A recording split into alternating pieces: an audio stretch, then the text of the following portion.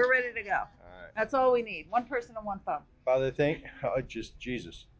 Jesus, thank you for who you are. And Lord, we just ask for your presence here. We ask for a presence of your Holy Spirit. Not only to communicate what you want us to communicate, but also to open up hearts to receive what you have for us.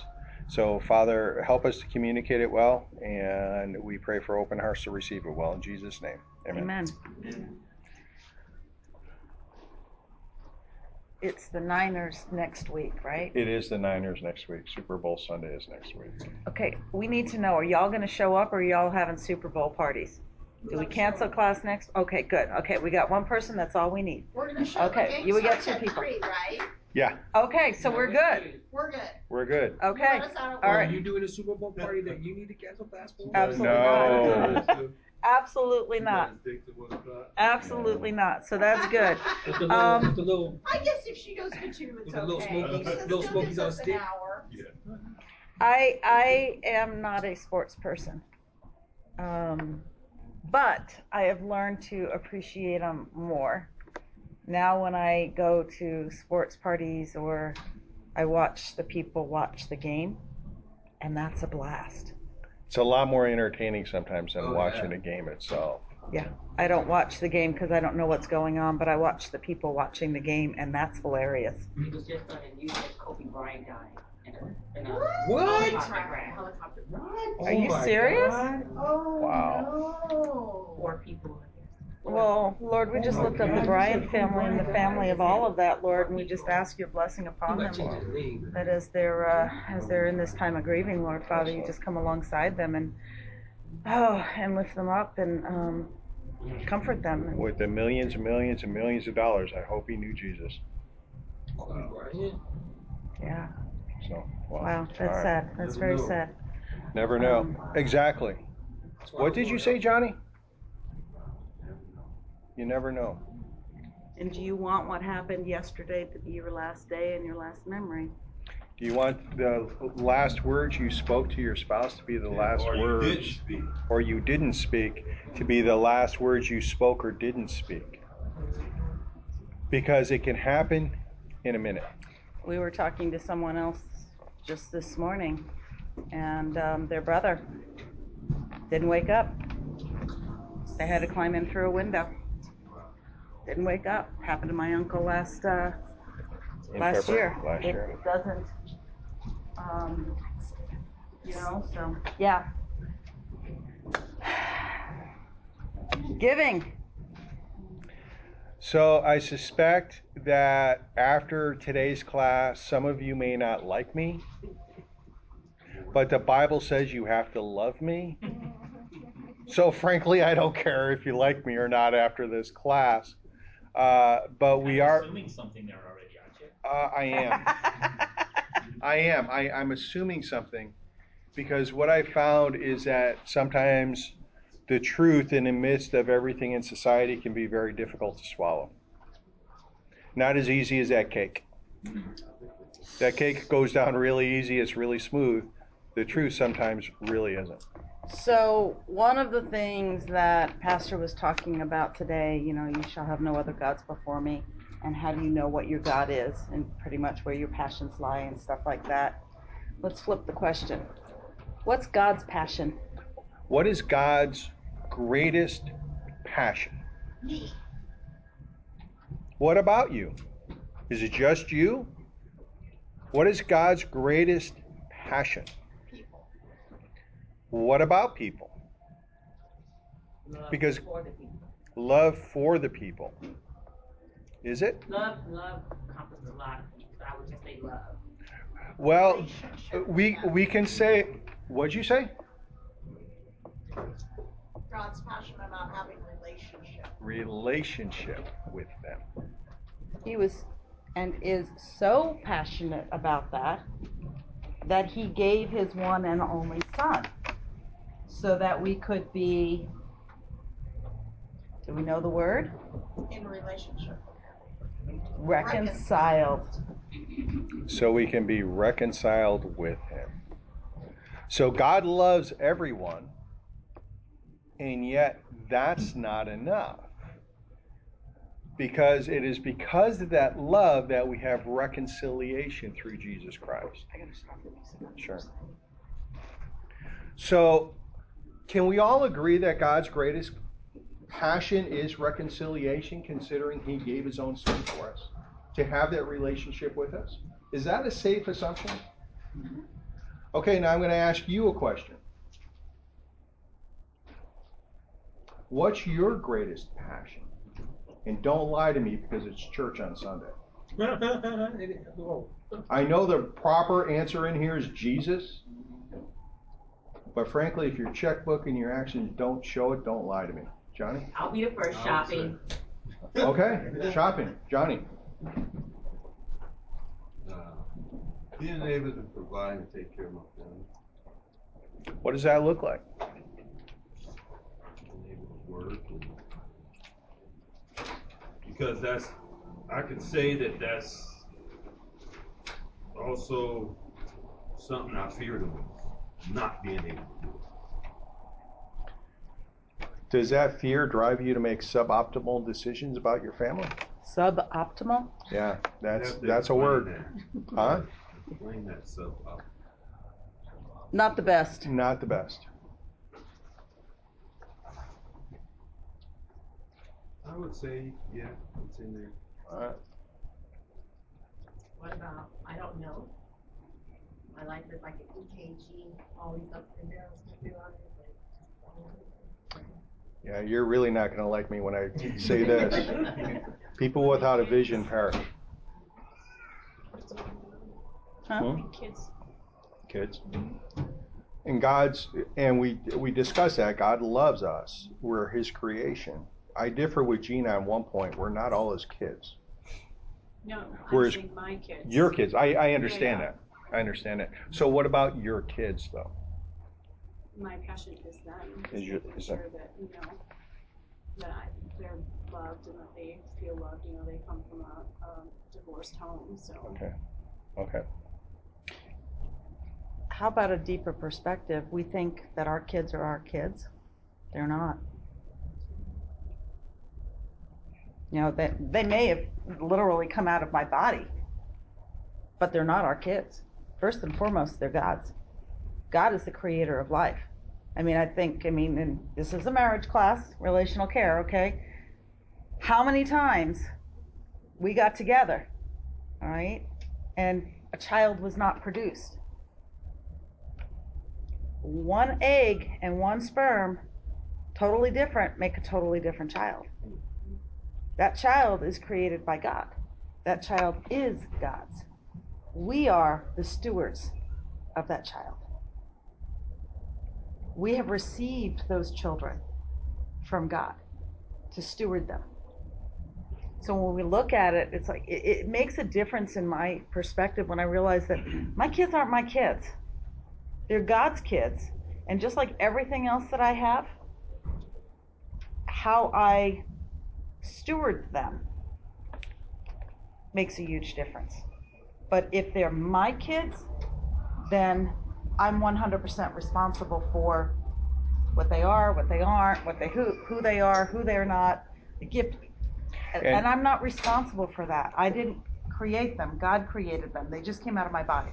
Does that make sense? Does that sound weird? And when I'm able to see my kids as God's kids, it helped me with the leaving and cleaving really well. Because how many of us have longed to leave our parents? Just leave us, leave and cleave. Because the Bible says when I marry Jean, I'm to leave my parents and cleave to my wife. And I remember sharing in one class, and I upset so many people, that if my wife and kids were drowning and I could only save one, who am I going to save? Wow, you're not going to like me. My wife. I'm bound to my wife. I'm not bound to my kids. Even if she's gonna be mad at you after she comes out of the water and say, "Why you didn't get my kids?" Because she gonna say that. Maybe more than that. Maybe more than that. I mean, this is the deal. I love my children, and I would do anything for my children. Okay. And we have done a lot And for we our have children. done a lot for our children. But I can't control them. But ultimately, our children are not our children. They're God's children. And My they- house is not my house. It's God's house. My car is not my car. It's God's car. And the thing that really helped me with that is the fact that God loves my kids more than I possibly could. And sometimes I just get in the way. Because I know how I came to Jesus. I had to be at the end of my rope. And if I had somebody giving me more and more rope, guess who I wouldn't have needed?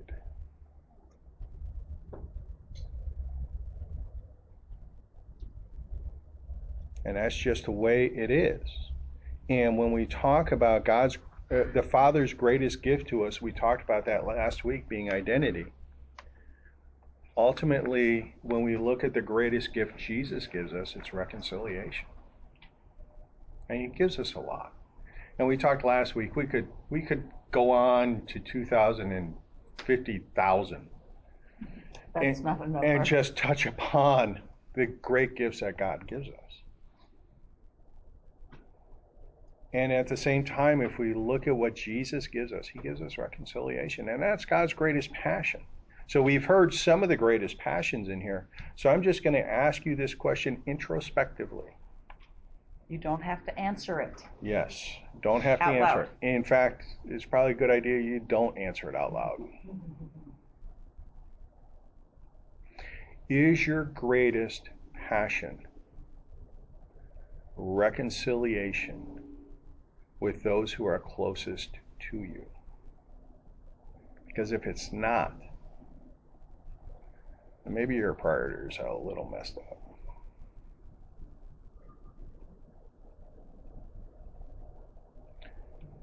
Maybe they'll like you. Go ahead. When we talk throughout this whole lesson, I mean, this is the biggest impact that I've received from what we've studied so far.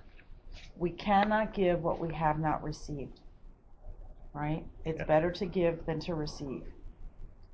If we're having challenges with reconciliation, have we understood the depth of the reconciliation that we've received from Christ? And actually have taken hold of it. Okay?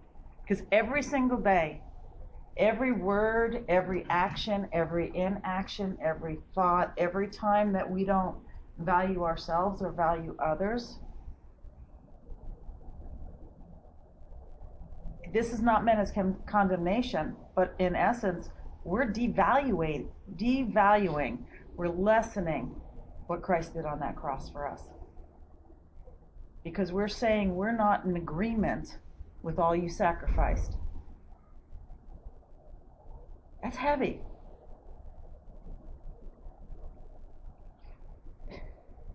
Christ sacrificed himself so that we can become one with him. We can become his bride, right?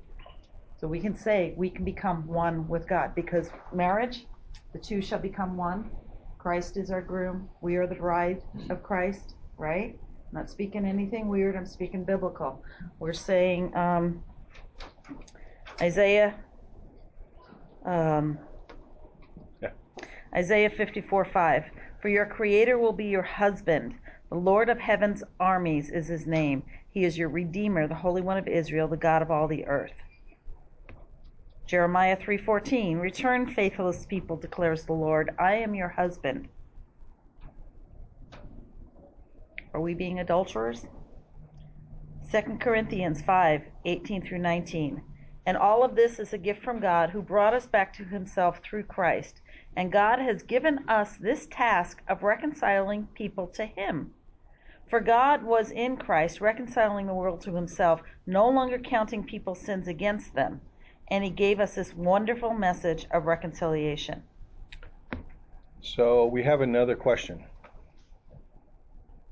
What does reconciliation look like? We often talk about the practical aspects of love, what love looks like, because love is an action. Love is patient. Love is kind. Love is this. Love is that. What does reconciliation, what does godly reconciliation look like?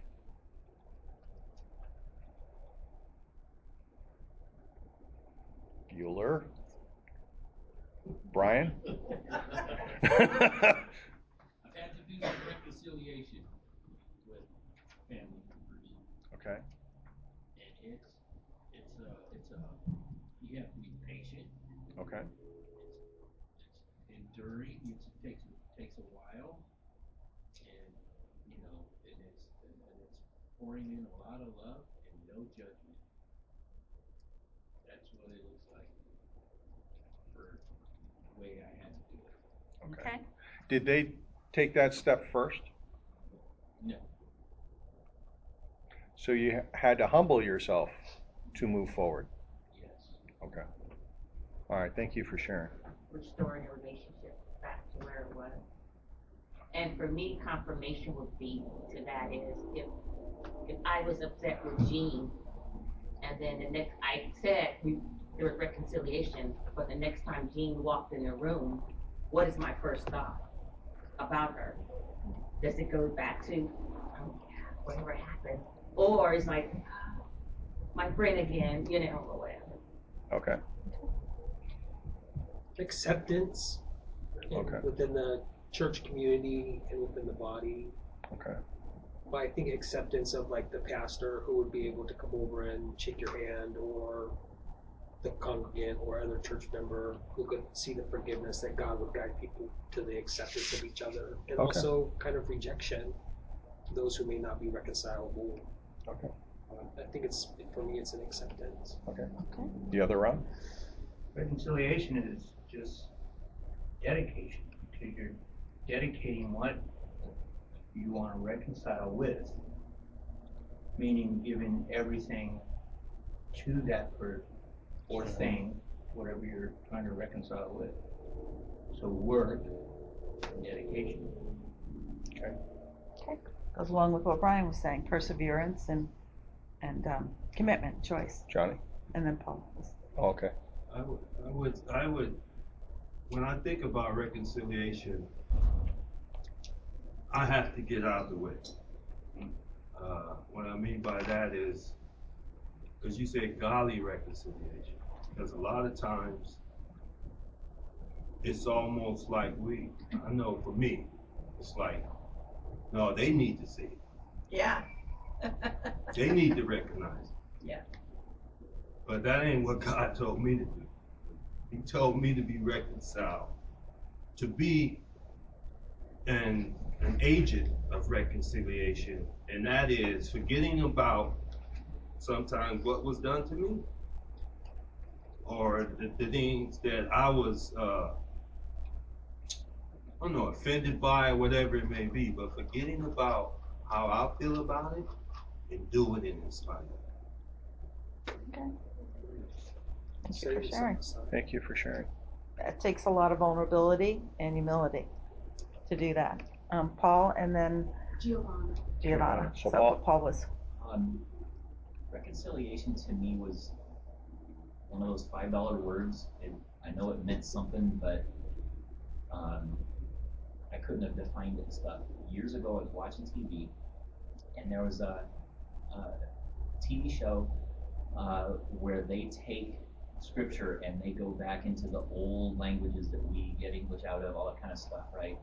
And they started talking about reconciliation, and they said, so here's where I want you to go. And it was, you picture Adam and God in the garden. They walked together in the cool of the evening, and all that whole picture. And they said Adam and God, they were reconciled. They were united. They were, together in that depth. And in the fall, and we were separated from God, Jesus came and reconciled us to the Lord. It's like, oh, now I've got a definition. So Jesus died on the cross for that. but he didn't stuff it down our throats. He allows us to make a choice to be reconciled to God. It took me till I was like 34 years old to even acknowledge any of that, but it deepened the understanding of what it means. Yeah. It's not just, okay, you can be my friend again, but when I see you walk in the room, my heart kind of jumps. It's like, oh Lord, not again. I have to put on the smile and So act right. What I'm hearing here, this is good stuff. You know, this is good stuff, and it does paint that picture of doing whatever it takes to go back to a similarity of Adam and God walking together in Eden. And So this is, thank you, this is good. And thank you for sharing that, because if we look at that prefix re, when we talk about redemption, reconciliation, all those re words that are used in Scripture, it means, that re word means, that prefix means to return to God's original intent and design, which we've all screwed up. So I figure I thought re means again. I thought, but anyway, I don't want to correct you because you're the teacher. So anyway, I'm thinking reconcile means to be reunited or to come together again. Mm-hmm. And so, but what I'm thinking is like an estranged relationship. So like my picture is like an estranged husband or an estranged wife. They come together and be reconciled again. So I'm picturing like as sinners, Christ came and reconciled us to Himself. So we was estranged. We was estranged from God, Mm-hmm. and it took Christ's blood on the cross to reconcile us. So we was once sinners, and as Romans 3:23 says, for all have sinned and come short of the glory of God. And so by Christ's blood, we was reconciled. We was reconciled through Christ. And so we come together again through the blood of Jesus. Right. We was reunited back to God. Right. So that's what I'm thinking. Okay. Amen. Now, in a practical sense, because if God's greatest passion is reconciliation, and it is, and His greatest passion is to be reconciled with us, His kids, as a parent, how comfortable is it for you when your kids are fighting and bickering? It's not comfortable at all, is it? I mean, do you like it when they're kicking each other and they're yelling at each other? Get out of my, don't touch my stuff. Because God's greatest passion is reconciliation, first and foremost, us to Him, but also us with one another. So the stuff that Brian mentioned, the stuff that Ron mentioned, the stuff that Johnny mentioned about humility, pressing in, doing what it takes, even if it doesn't come back, even if the other person was 95% at fault, and there's a broken relationship as a result of that, are you willing to take ownership of your 5%? It's not fair. And humble ourselves and continue to press in for the sake of God's greatest compassion, which is reconciliation. Are we willing to do that, Lee? No. No, we're not. Because I'm sorry, but Don't apologize. I'm the one in pain. I'm the one who's suffering, and my suffering is much more than you can even begin to understand. So don't tell me what I have to do. Or to even add to that, the suffering is a result of the pain that you brought upon. So again, like she said, don't tell me how to feel or what to do. They're going like this. So basically she's saying, and not only to what Leona was saying, but that person was the one that brought on the pain. See, now, here's the thing, though. I didn't tell you what to do. I didn't. I didn't tell anybody in here what to do. I just asked a question, are you willing to do it? But because you asked me the question, and I know what the answer is. My response is if you are now telling me what to do. And let's just be honest, guys. We all do this. Oh, we all do it. Absolutely. And I did it. bottom line is, if there's anyone in this room that hasn't at one point or another felt that way with one individual in their life or another, you're lying. Yeah, that's true. Okay? You're lying. Called us liars. Well, I said throughout your life, you could have been 2 years old when you said, There was a "I don't like you qualifier. because you keep stealing my cookies." No, I'm going through it right now. Right now, there's someone in my life. So And- that I'm thinking, what Johnny said. And yeah, I have to be humble and, like what's been saying, no matter what the other person is not giving back. Okay, so we know what Lee said it. I know what the answer is. This is church. We know what the answer is. Really, we do. You know what we're supposed to do. Yeah. So what's preventing us from actually doing it? Pride. Pride. What else? I don't want to be hurt again. Pride. Vulnerability, Fear. offense. Who said fear? Pride. Fear. I said fear, but she said she didn't want to be hurt again. Yeah. That's fear. Yeah. Denial. Denial. Denial, how so? I don't believe in that. Okay. Ooh. Okay. So God's word says that, but it just doesn't work in my life. In the beginning, Gene, you said something. When you first started, you said about not being able to give what you haven't received. Yeah, there you go. That. And I think it was Ron that said something about It's not like me. recognizing, both of you guys spoke on it, the ultimate of what the Lord gave to reconcile us, and really taking a grasp of that. And it's something how I can speak for myself. I can go through those things and I understand. I know where God has brought me from.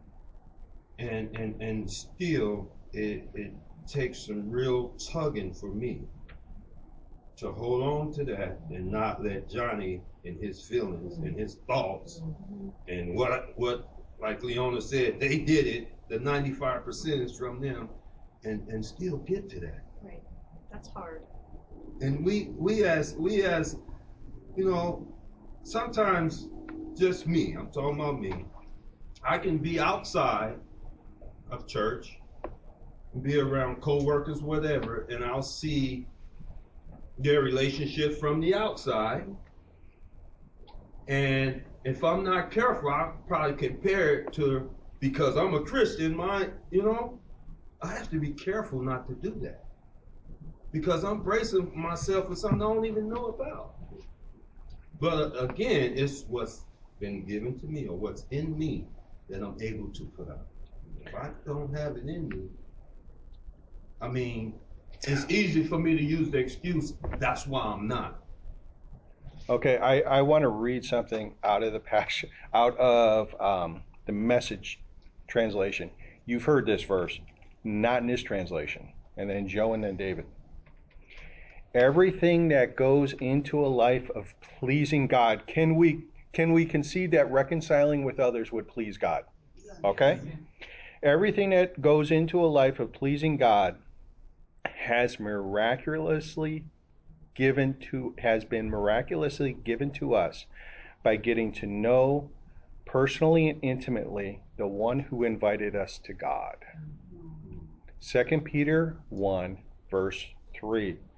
And that's the best invitation we've ever received.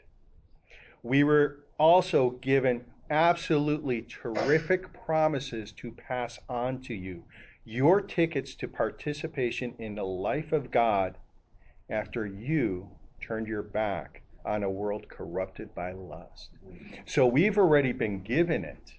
The question is, have we truly received it? Do you remember day 2? What's the biggest gift? The ability to receive well. So have we truly received that gift that God has offered us? Or has it remained in a box? Has it remained unwrapped under the tree for the last 20 years? Or have we received it and now it has become a nostalgia for us? Something of the past. I did that, been there, checked that box, so I'm good. You might as well put it in a book with the rest of your travels. It's like getting the key to a car that's stuck in a Bible. You never open it up to discover that the key to this wonderful car is there, and then you finally do open it up, and you're okay with the car still sitting in the garage and not going anywhere because you're prizing it and you're protecting it. But it's meant to be used. And then when you finally do use it, you realize that there's a lot of dry rot in there.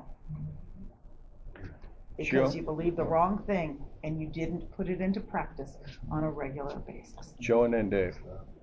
I was just going to say that basically took the words right out of my mouth. But yeah, just because in that 2 Peter 1:3 is very applicable, because God has given us everything we need, but have we had the desire to pursue it? Exactly. Because again, that scripture is either right or wrong. There's no gray area. There's no kind of fence to sit on, right? It either is or it isn't. So you can believe it exactly. Or not. And so, but if I believe it now, right? Now the onus is on me to pursue after it. Because I think many times what we do is we sit and we pray, oh God, give me. And God comes back and says, I've given you. You have not wanted to do the things that it takes.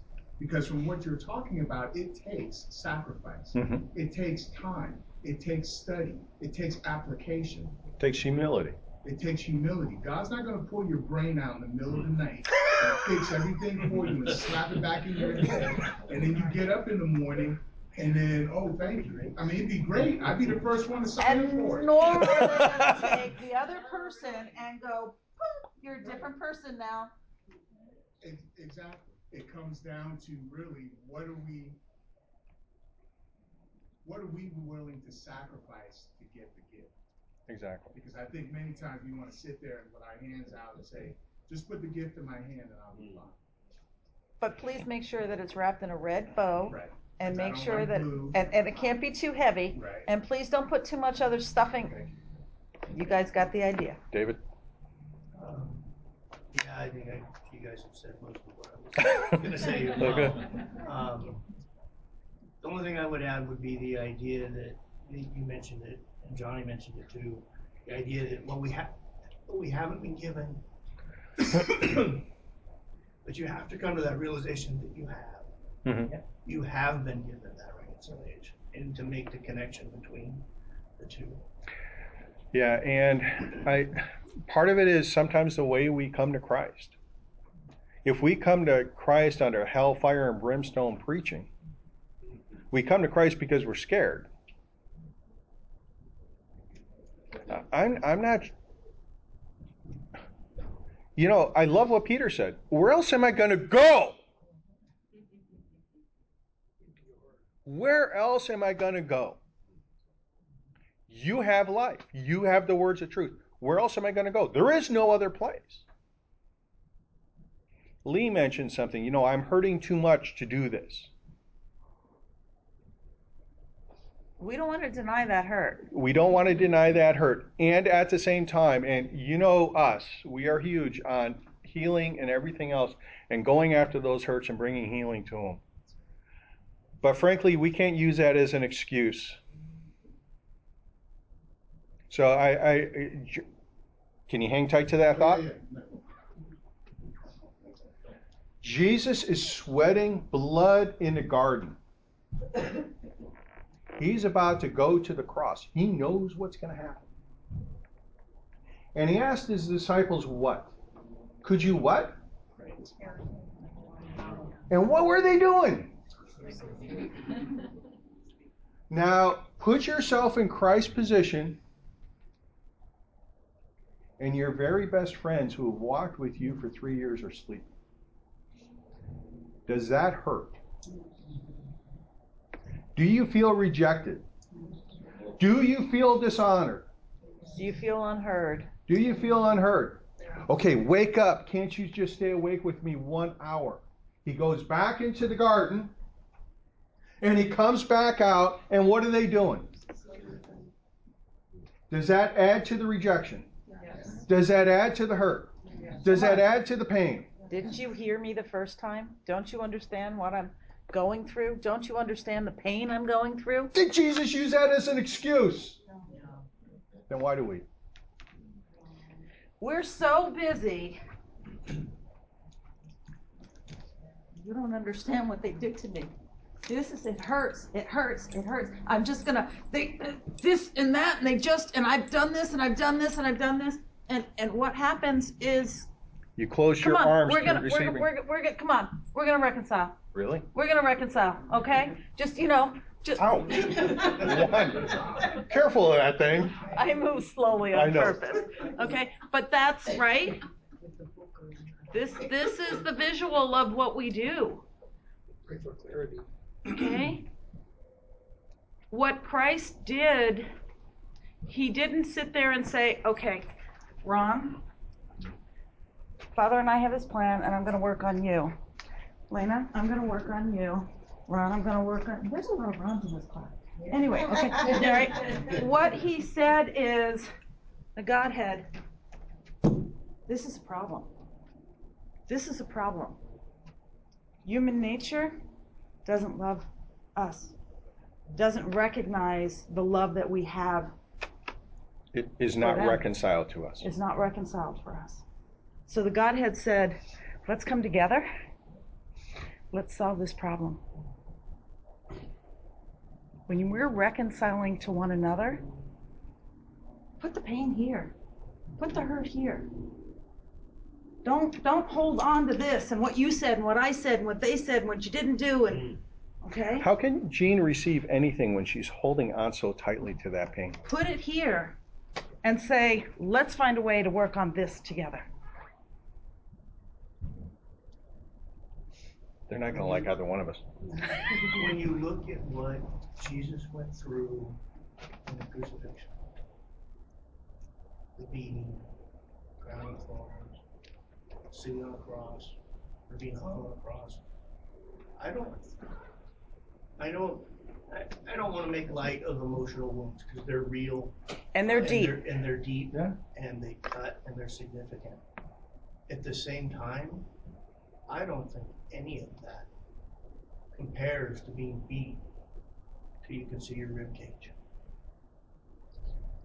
or being hung on a cross and having 9-inch nails here in my hands. I get it, but at the same time, we don't do things because it's hard. Jesus did the hardest thing on earth. He went to a cross and he took all of our sins, and he was denied fellowship with his Father, something he had never in his life experienced for us. And he did it in the midst of emotional pain. And so we're going to say, I'm not going to reconcile with you because, in my case, it was my dad offended me or insulted my wife or whatever it was. There were lots of them, but I was still, sorry. But it wasn't until I got a picture of what Christ did for me and was willing to do, even if I was the only person on earth that accepted it. It wasn't like he said, okay, Lord, I'll do that if 500,000 people come to the Lord. I'll do that if 100,000 people come to the Lord. I'll do it for one. That's huge. And we don't do things because it's hard. Are you kidding me? Yeah. We don't do things because it's hard. We don't do things because we're fearful, because we're going to get hurt again. And the truth is, we hurt Christ every day. We hurt him every day. We may have accepted him as our Lord and Savior, but are we faithful to him? Are we obedient to his word? Do we desire a relationship with him? Or is it a, Sunday go to meeting, Monday go to bar relationship? And I'm not saying, exactly that, but are we searching out God so that we can prove how many verses we know? Are we searching out God so we look cleaner than we used to prove to others that, we have something they don't? And I said it that way intentionally, to prove to someone that we have something that they don't, rather than to have an experience with God that is so intimate that it draws others into that intimacy. You have to reveal, or a person has to reveal that aspect of themselves. God may know it, Christ may know it in that, but a person has to be able to reveal that. You can't live within a sin inside yourself and believe that you can reconcile that sin. You have to allow those people that you victimized, that you violated, that you stole from or lied about, or you desecrated. You have to be able to externalize that through your mouth and through your prayer. Yeah. And so I think that a lot of people, you talk about giving and receiving in language. What is repressed in you? What are you believing Christ is resolving for you? When we, the person, hasn't done anything to externalize to the people that we've violated or victimized. There's a real big And truth again. if they bring that out, would they even be willing to reconcile with that person? But God says, but I think that the question is God saying that no matter what? And I don't believe that Christ would heal all people, and I don't believe that Christ would reconcile with all people. But I do believe that God wants us to be able to reconcile. Christ died for the reconciliation of all. We have the choice to be reconciled. Joe, you were going to say something, and I'm sorry I did not get back to you. No, that's okay. If you don't heal the person. Yeah, my wife said that was okay. Right now, she's directing everything that goes on with me right now. So, can I speak now? All right. So, I love what you guys are doing. I'd like to read, if you guys are okay, from Isaiah 61. Sure. And it starts, the heading says, "The year of the Lord's favor." And we recognize the first verse because Jesus read it at the beginning of his ministry in the synagogue. "But the Spirit of the Lord, of the sovereign Lord, is on me because he's anointed me to proclaim good news to the poor. He has sent me to bind up the brokenhearted, to proclaim freedom to the captives, and to release from darkness the prisoners, to proclaim the year of the Lord's favor and the vengeance of our God, to comfort all those who mourn, and to provide for those who grieve in Zion, to bestow on them a crown of beauty instead of ashes, and the oil of joy instead of mourning, and a garment of praise instead of a spirit of despair." So the reason I read that is there's an exchange going on, right? So the Lord is coming and saying, I know you're hurt. I know you're broken. I know your life is full of ashes. I know that you are in darkness. I know that you're a prisoner. I know that you are captive, right? That's hurt. That's pain. That's trauma, right? He says, I know all that. So I have appeared, right? I've appeared to release you from that. And then what I love about it as we get further on, he says, now there's an exchange. There's a comfort to those who mourn. There's a crown of beauty for those in ashes. So he's doing it in exchange. So he's saying, bring this to me, and this is what I give to you. I think the issue that we have with pain is that when you, Gina, you said, when we're there, God has made provision. And what he's saying is you have that. Where you need to bring that is to me.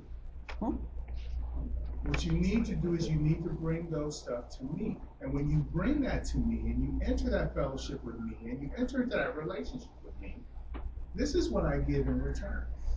And so I think that for those of us that have worked in this ministry for so long, the fruit is very evident. When people have the hurt and the pain and they come and they say, I'm having this hurt and the pain, what do I do? And we say, you need to take this to the Lord. You need to go to the Lord. We can walk alongside you, but you need to go on that personal pilgrimage to take those things to the Lord. How many of those people have we seen come out on the other side, healed and restored, regardless of whatever happened to the other person, especially in a marital relationship? They can always attest to the fact that they have seen healing and they have seen restoration and reconciliation between them and the Lord, which is where, like he said, that needs to happen first, because I don't get any power. Because we talk about not having the power to reconcile. I don't have any power to reconcile if I haven't gone to the reconciler and receive that. And receive that. So how can I begin to talk about receiving those things so that I can get to the nitty-gritty of working with my spouse if I haven't gone to the one first, that he can do the work in me, so that now I can begin to use exactly what you said. And you know what stops us from doing that? Because as a society, we are so in love with punishment. You're the one who hurt me. You're the one who needs to pay for that. You're not doing it the right way. You're not doing it the right way. Which, of course, the right way is determined by me and my own personal understanding, not the global understanding of what the Word of God says. I like to cherry pick the verses that suit me, so that I can. And don't read and when I came at Gene like that, here's what God is trying to tell me. When I say, you need to pay for that, God is not part of this relationship, folks. Because if I was seeing Gene through the cross of Christ, you know what I would be recognizing? Jesus already paid for that. Gene doesn't need to pay for that. Christ already did. What am I going to do with that truth? A quick disclaimer for those, because there are some new people in the class. We do not mean that you need to remain in an abusive relationship. Correct. We do not mean that there is no consequences for behavior. Correct. We can choose the behavior that we want, but it's God that chooses the consequences. God that chooses the consequences. All right? We're not the consequence maker. Okay. And so, it's important that Gene said that. Somebody had, David? Somebody was going to say something? No? All right. I think for me, I had to learn a hard lesson that I didn't have to wait on the other person for reconciliation. And it was with my mother-in-law. It's like, yeah, if she asks for forgiveness, I'll forgive her. And then God, it's like, okay, well, what if she doesn't ask? So she never asked, but I had to reconcile all that with like what Joe was saying, with me and the Lord. It was nothing to do with her anymore. It was about me and God, helping me to understand that I still have to forgive her in my heart. And once I did that, I was much better. It didn't even matter what she did anymore, because now it's done as far as I'm concerned. And I was so grateful, because when she passed, I was good at peace with everything. And I didn't have all that still. And that's it. Because you read the next part of our outline. Oh, sorry. Yeah. No, it was perfect. Because the next part of the outline was, forgive as he forgave you, or you will not be forgiven. That's a hard truth. We talked, the lead verse for this entire series is Luke 6:38. For whatever measure you give is the measure it is given back to you. Give a teaspoon of grace, you'll get a teaspoon of grace. That's on you. That's not on God, that's on you. There's where's the quote? Restorative justice is a big movement, especially in schools and whatnot. And John Braithwaite, I'm not pronouncing it right, but he was one of the pioneers of it. And he says, forgiveness is a gift that victims can give. Okay? But we destroy its power as a gift by making it a duty.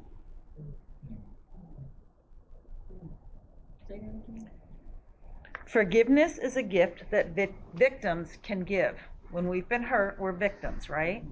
So it is a gift that we can give, but we destroy its power when we make it a duty. And what that looks like is, okay, I can forgive him, but I don't gotta like it. Paul? I'm trying to remember who said it.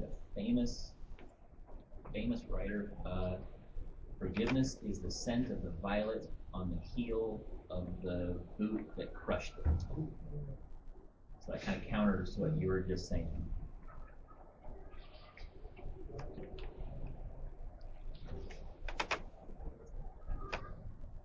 The violet in your scenario gave up everything to put off that scent.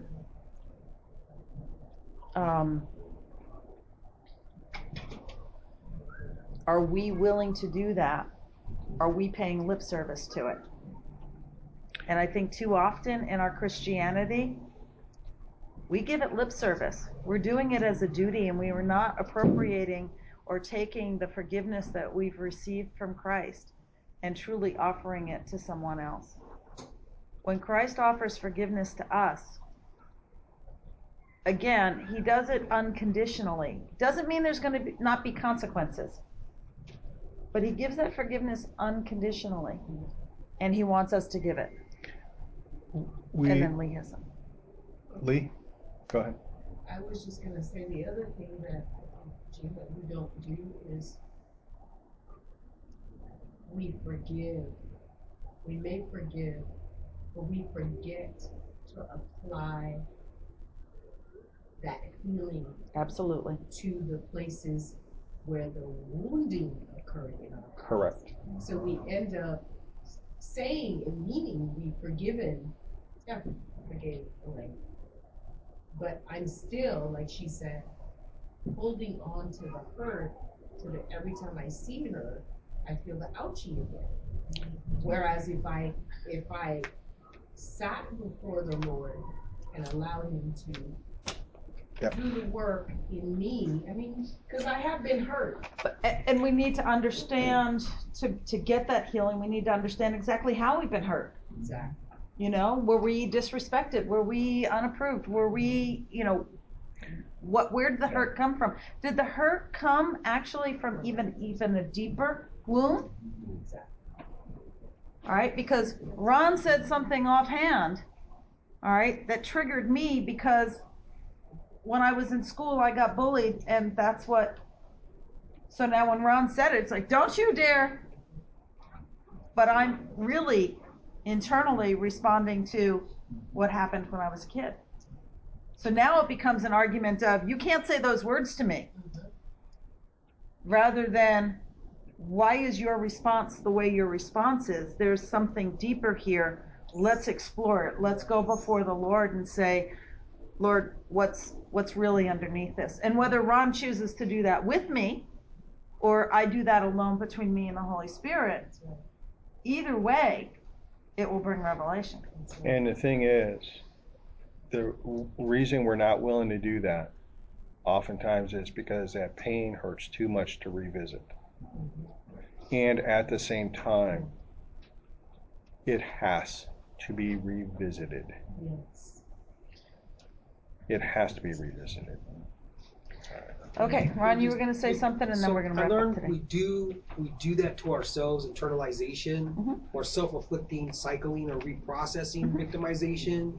And Christ's forgiveness is a way for us to be able to do forgiveness for ourselves to ourselves. But it sounds like what you're saying is whether or not we go to the reconciler and offer it is also determined by us. But that there's a way that Christ's forgiveness allows us not to get PTSD, basically, or to go through some more fixed infliction. Christ's forgiveness and recognizing that Christ, and this is going to be really hard to fathom. Understanding that the cross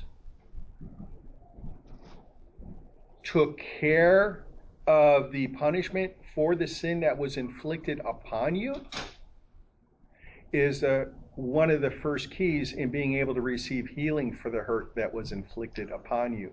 Because the same Jesus that took the penalty for those sins is the same Jesus who is prepared to bring healing for those sins. And so that forgiveness is a huge step to that healing. It really is a huge step to that healing. Okay, next week. If anybody shows up, we'll be here. Any questions, comments, snide remarks? All right. Jean, you want to pray? Father, we love you because your word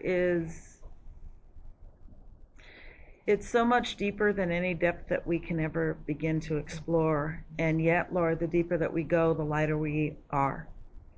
We thank you, Father, that, again, everything that we have, everything that we are,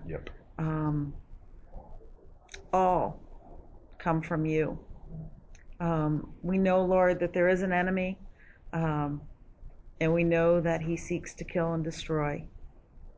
But Father, when our focus is on you, there is hope, there is healing, there is reconciliation. So Father, help us to let go of the things that we've been holding on to, and let our passion be completely on our groom. In Jesus' name. In Jesus' name. Amen. Love you guys very much. Have a fun week.